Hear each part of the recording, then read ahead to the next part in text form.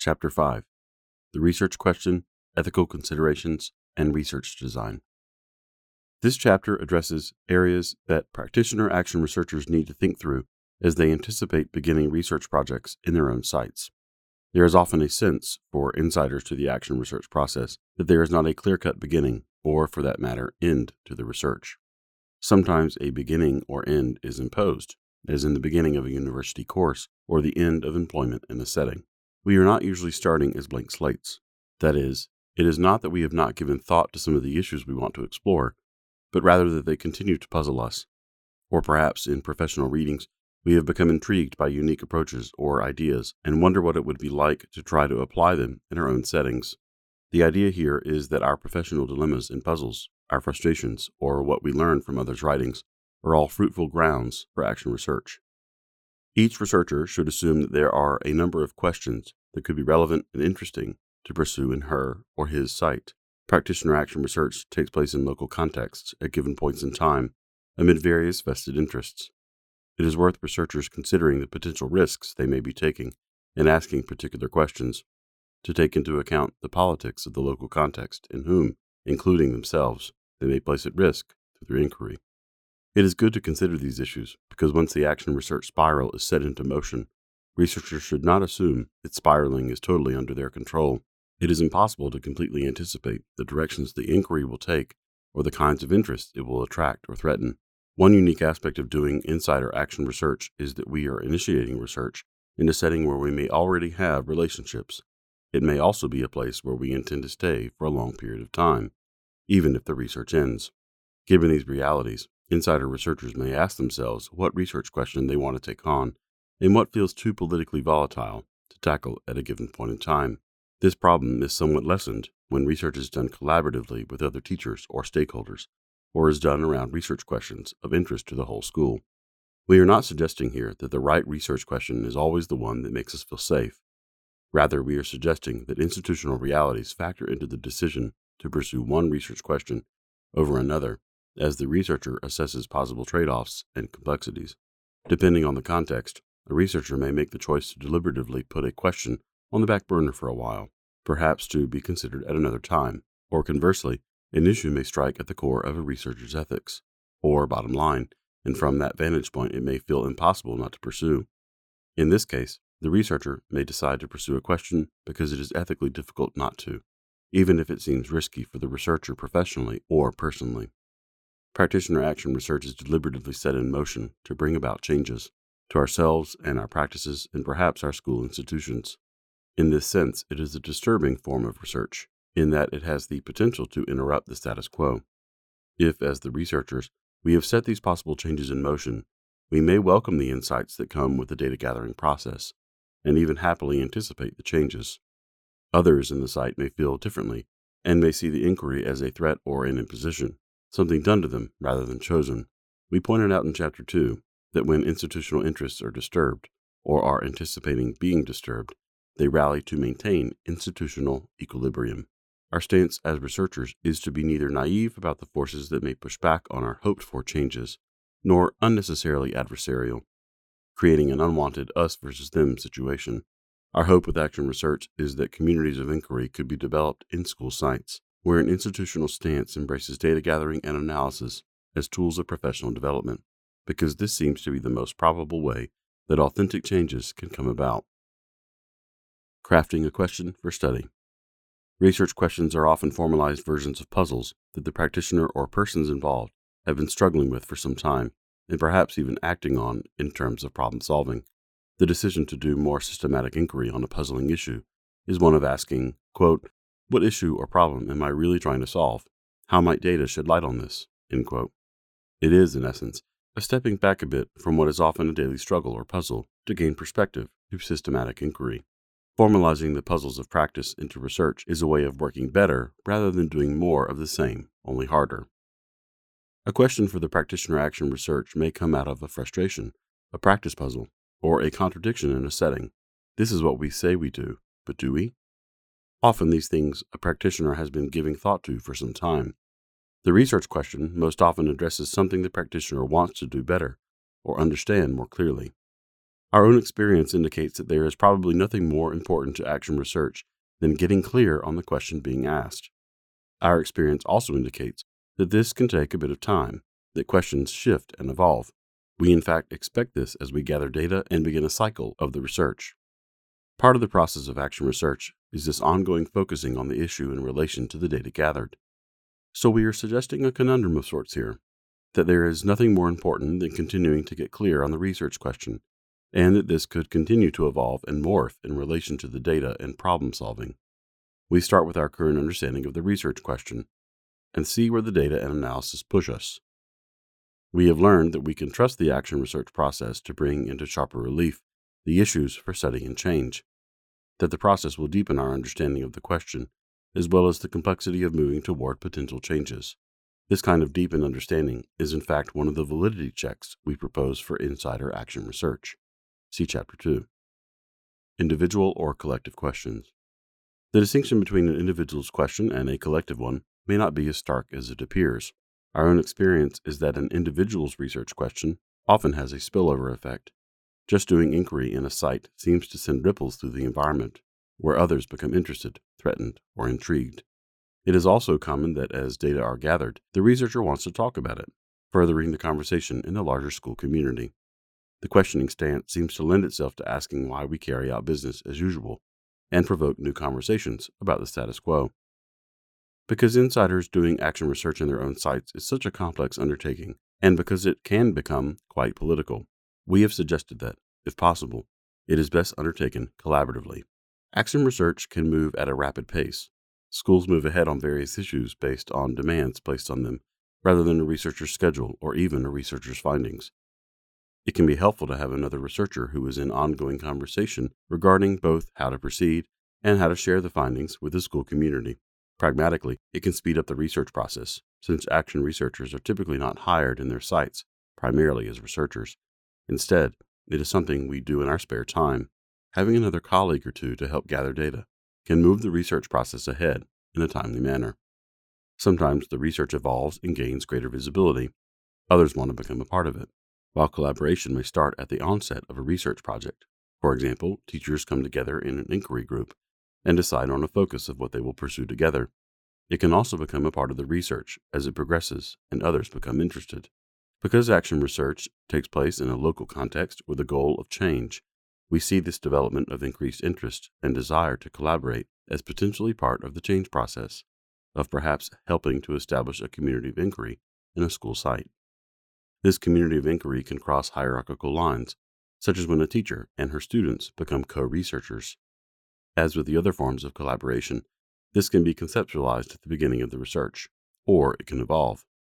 For example, in Hare's research with the students of color recounted in Chapter 4, the students named themselves co-researchers, in essence claiming it prior to Hare understanding it. The shift was one of moving away from studying the situation for students of color to one of conducting research with them. As one of the boys aptly put it, it's our school. In this case, the move was from the students being participants in the research to the role of co-investigators. A collective question across sites is also possible. In this case, the researcher has collaborators, but they are not necessarily in the same site. Rather, what they hold in common is the larger question that each researcher is interested in investigating in his or her own site. Researchers can share readings, share strategies, and act as critical friends to push each other's thinking. In cases such as these, each researcher has his or her own research project, yet sees a benefit in accruing a larger data set, or being able to discuss the same issue across sites. This approach can be particularly useful when there are no collaborators with whom to work in one's own site, but the researcher would still like the support of thinking through issues with other researchers. Questions derived from outside assessments. Data gathering and analysis seem to be an omnipresent reality in an age of accountability in schools. This commonly results, for example, in aggregate test scores, comparing one school with another, noting overall strengths and weaknesses as reflected via the numbers. Schools, and the educators who work in them, face repercussions based on this data, and, if the results are not positive, may face some imposed sanctions. Many of us insist that these scores give only a partial picture of the work done in schools and the achievement of our students. Others suggest that testing can expose inequities in school opportunities, and can be an impetus for positive changes. In any case, accountability through testing is the current lived reality in schools, and based on how the results are interpreted, practices are changed with an eye toward improving these measures. Ironically, this is often a truncating of the action research process, where new practices are put in place. This could be a change in curriculum, a change in the arrangement and emphasis of teaching during the school day, etc., without a step back that asks, quote, what other data might we need to understand these results or to design effective interventions, end quote. But schools are often under pressure to quickly make changes and have the results of these changes reflected in the next cycle of test scores. It seems that there is no time to pose these other questions that might lead to fruitful problem solving. In situations such as these, it does not mean that those in the school community itself cannot embrace some of these questions and deepen the process. As mentioned earlier, educators problem solve all the time. Action research provides the vehicle to systematize this process, as well as ground it in data. So given the example outlined above, where interventions are being put into place, educators may decide on a concurrent set of data they would like to gather, addressing the questions, quote, so where is this taking us? Are these interventions improving practices for our students? Are there unintended consequences? What are the trade-offs? End quote. This kind of questioning would easily lend itself to fostering collaborative inquiry in a wider school context via an inquiry or study group. Is it feasible? Earlier, we suggested that researchers assess the potential risks in pursuing various questions in their sites. Considering the politics and risks involved is one part of a more general assessment around the question, is it feasible? By this, we suggest asking questions such as, quote, what resources would I need to do this research? What access would I need to gather the data I might need? Could I design a methodology that would really address the research question? Is it doable, given everything else I have to do? End quote. Some of this data will be hard to answer initially, given an action research spiral that continues to evolve in the face of initial data gathered and conclusions drawn. For example, when Ayer first started her research on what she later called institutional racism in her site, the initial question being pursued was a personal one aimed at doing her job as a school counselor more effectively. But as she gathered data, she was drawn into wider spirals of data gathering that moved her beyond the day-to-day functions of her job to gathering data that were more school-wide. As it became clear that this was the direction in which the action research was taking her, the whole question of risks and resources had to be reassessed and reevaluated as the research proceeded. But some areas of feasibility are fairly predictable in insider action research. For example, time, not having enough of it, is virtually always an issue. Some data gathering techniques are kinder in terms of the resources they absorb, and in this sense, researchers can ask whether there is a methodological design that is doable, given the other demands on their time and other resources. Beyond the primary data gathering we ourselves do, it is good to ask what data are already available that can be brought to bear on the research question. Schools currently gather an incredible amount of data, some of which may be useful for the action research project. For example, early on in Ayer's study exploring the experience of students of color in her school, as she thought about their struggles to succeed, part of the data she was interested in was attendance records, or the students she was concerned about attending school on a regular basis. This was easily accessible data that had already been gathered via the routines of the school. School records of puzzling students are often another rich source of data, depending on the research question. The last thing educators need is one more thing to do. The experience of action research should be energizing, not draining. For this to be a realistic aim, issues of feasibility need to be carefully considered. We suggest asking questions such as, quote, how can current functions in an educator's day be integrated into the role of researcher? What does the day-to-day operation of a classroom or school site offer in the way of data?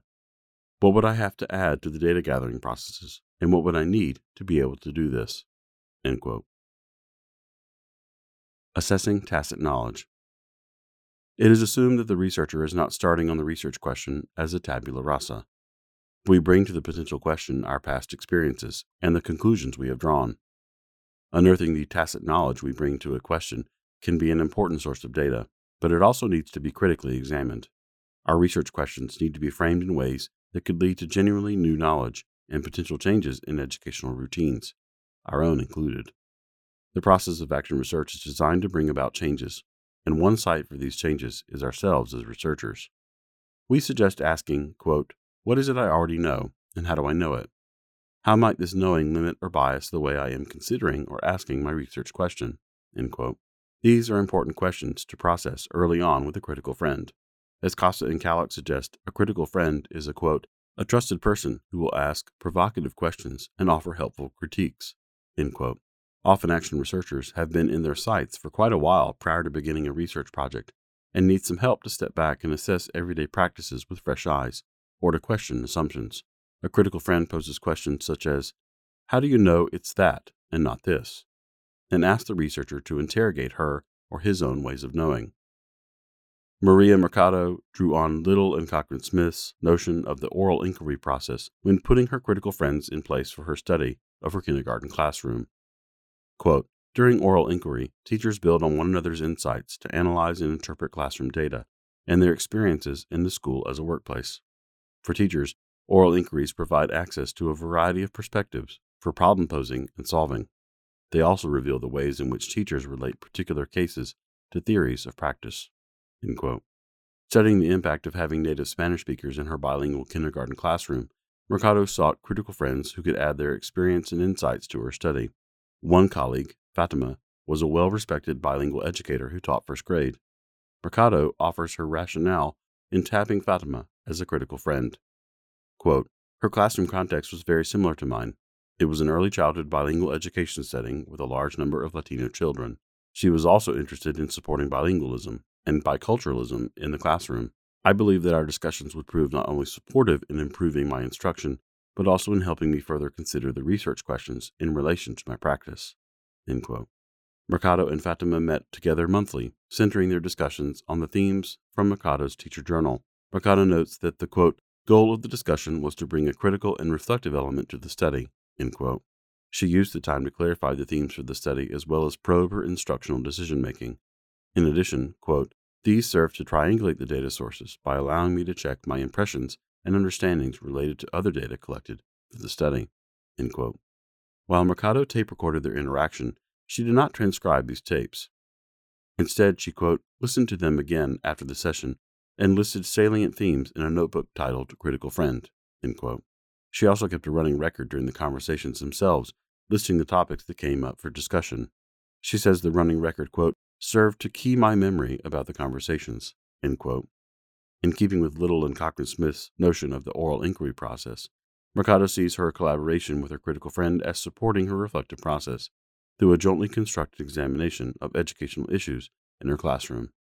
Several other examples of relying on critical friends are in Chapter 3. Positionality.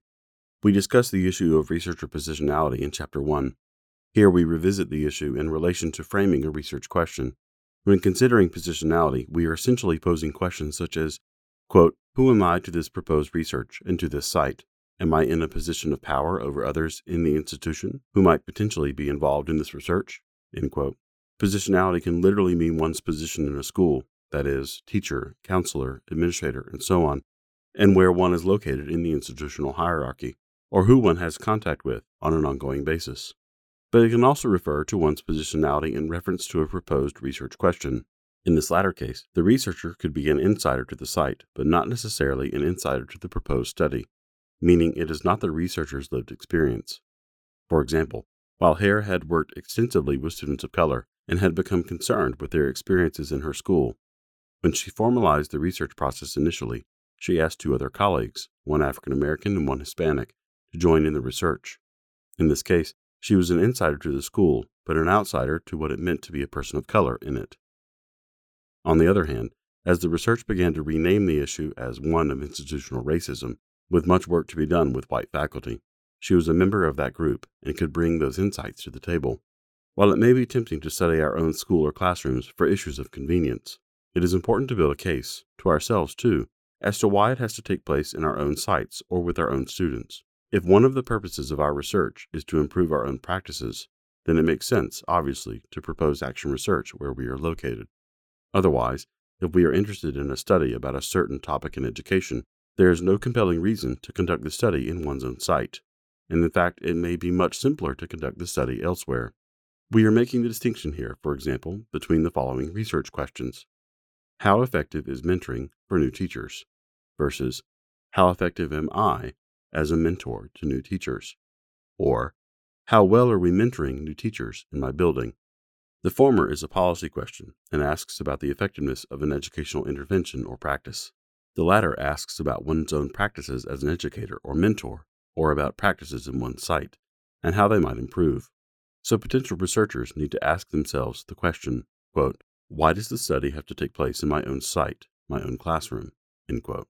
The answer should be one beyond our own convenience, or simply that we are located in a particular site and have easy access. We also assume that if we are conducting action research in our own sites, we are in the study ourselves, meaning we also are a focus of the study and will appear on the page. We are warning here against the outsider within position, where, although in the position of an insider, researchers write about the process as though they are outsiders. Action researchers, as we are discussing them here, are in the site as well as the site themselves for change.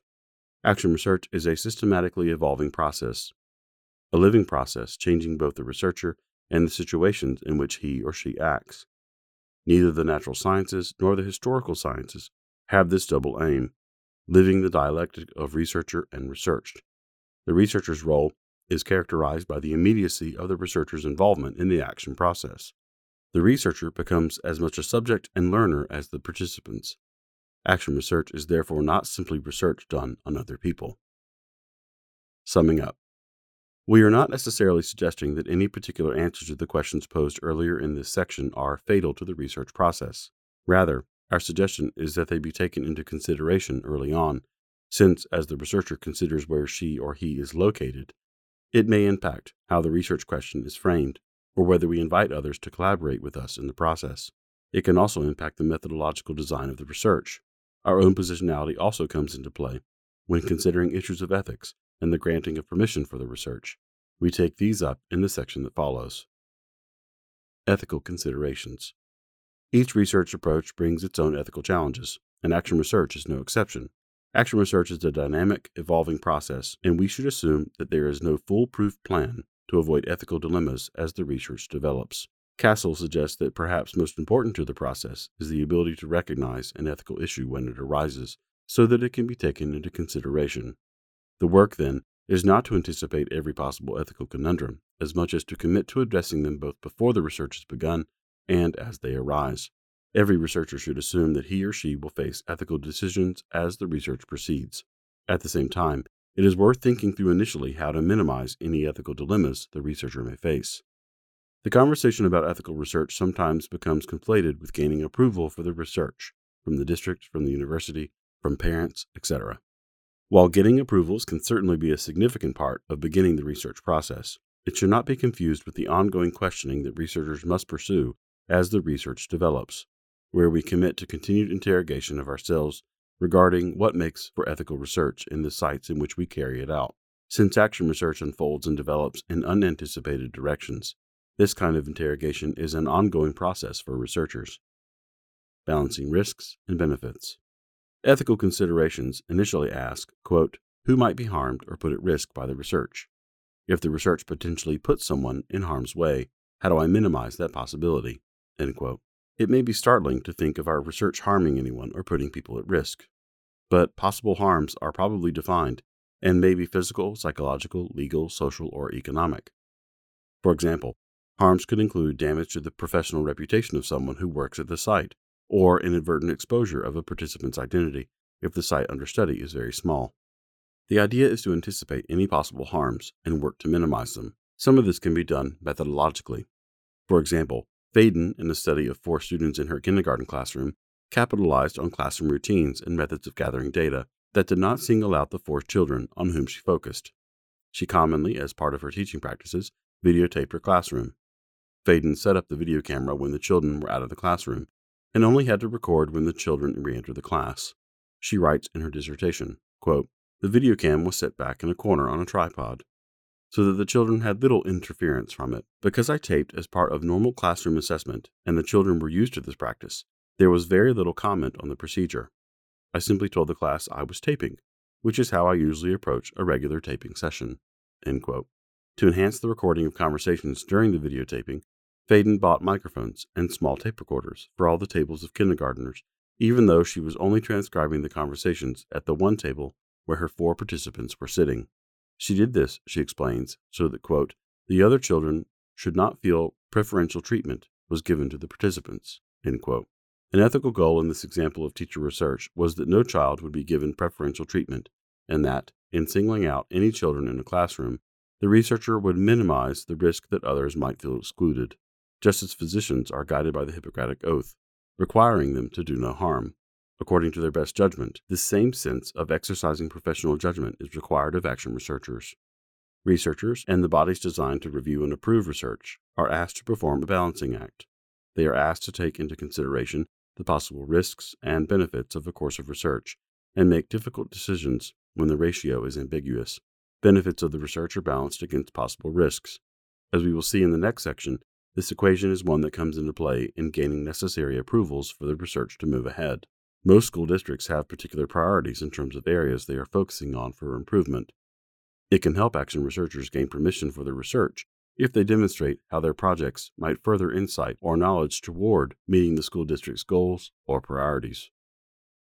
Gaining needed approvals. Codes for conduct in research came out of atrocities that came to light during the Nuremberg war crime trials at the end of World War II.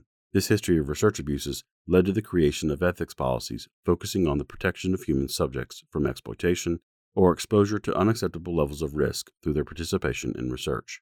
In addition, some populations, such as children, were declared in need of special protections. Federal regulations to address these ethical concerns have their origins in the Belmont Report, issued by the National Commission for the Protection of Human Subjects of Biomedical and Behavioral Research in 1979. This report set out the basic ethical premises that are embodied in current regulations. While the Belmont Report has been codified into rules of sorts, it is acknowledged in the report itself that it was intended as a guide rather than a clear-cut blueprint. The creators indicate that the rules, quote, often are inadequate to cover complex situations. At times they come into conflict, and they are frequently difficult to interpret or apply, end quote. Educators do research for all kinds of reasons: to further their own professional growth and development, to improve their practices, to fulfill the requirements of a course or a degree, or to generate knowledge for the larger field of education through presentations and publications. The question of whether or what approvals are needed to proceed is related in part to why the research is being done. Researchers should assume that if the research involves human participants and is going to be publicly disseminated, presented at a conference or to a public audience, written up for publication, etc., there is a high probability that some kind of permission will be needed to move ahead with the research. It is also not uncommon that initially researchers do not anticipate presenting their work publicly, but may change their minds or later have opportunities to present. It can be worthwhile to get any necessary permissions initially, to have the freedom to go public with the results later if the opportunity should arise. School districts typically have a research office whose role is, in part, to review proposed research. Communities sometimes require a part in consent giving, as in the case of, for example, Indian pueblos. Private schools often have their own internal process to approve research.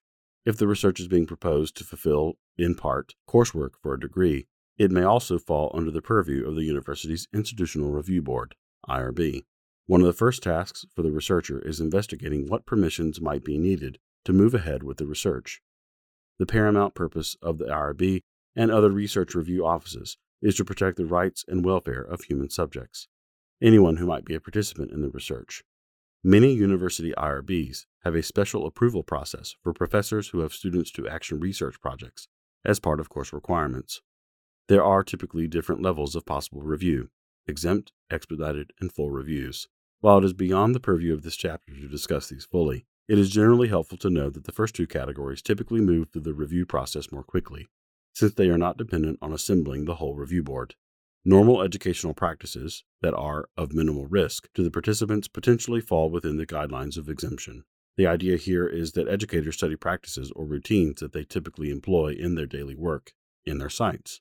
Studies considered appropriate for expedited reviews are those that are considered minimal risk, even though they are in addition to the educator's typical daily practices. Any research that is considered beyond minimal risk in light of the perceived benefits is typically reviewed by the full committee. While charged with applying federal guidelines, permission-granting bodies operate in specific local contexts. It behooves any researcher to explore the local climate and get a sense of how action research is considered by those granting permissions and what the time frames are to go through the process. If more than one permission is required, for example, local school district and the university, time frames can stretch out longer than the researcher anticipates. Typically, these permissions need to be in place prior to beginning the research. While individual proposals are considered and decisions are rendered, Any researcher's work can collect the history and dilemmas of other researchers who have previously approached the review boards. Permission-granting bodies typically have considerable folklore surrounding them that may include horror stories of those who have gone before in the process of requesting permission to proceed with proposed research. It can be helpful to get ideas and suggestions from those whose research has gone through the process. It can also be a good idea to go directly to the sources, to ask any questions or ask for examples from the decision-making body. In the best-case scenario, the researcher can forge an alliance with members of ethics boards, and both the researcher and the board can benefit from this kind of exchange. If, as hoped, action research has become increasingly common in universities and in school districts, those interested in seeing it facilitated are encouraged to work with the review boards to have some agreements as to how ethical research might be carried out and permissions typically granted. IRB offices and district research offices usually also have their own manuals to offer guidance to the researcher, as well as templates of forms to be submitted. We would be remiss here not to mention that many action researchers are apprehensive that their research proposals are being reviewed under guidelines that were designed with traditional scientific experiments in mind, rather than action research. We have taken up the work of IRBs and district research offices and the dynamics of the permission granting process and action research at length in previous works. And in the following section, we will discuss some common concerns. Action research is a fundamental shift away from some standard research conventions, and because of this, it calls into question some conventional safeguards devised out of these alternate paradigms of research. The thing that action researchers and institutional reviewers hold in common is a desire for ethical practices in the research process. We have become increasingly convinced that the pushing into clarity of just what this means in terms of action research must be done jointly between practitioners and the local bodies that are in place to review proposals and research. The federal regulations require that the boards involved in the review processes possess sufficient expertise to judge the research proposals they review. Although it is important that these bodies develop an understanding of the risks and pressures peculiar to action research and specific populations, others with specific expertise may be brought in as consultants at the request of either committee or the researcher. Researchers may submit the names of individuals specifically qualified to review the proposals to their local boards for consideration. Many suggest that the ethical guidelines need to be rethought for action research. The question is one of whether it is appropriate to judge the ethical merits of an approach such as action research using criteria derived from other paradigms of research.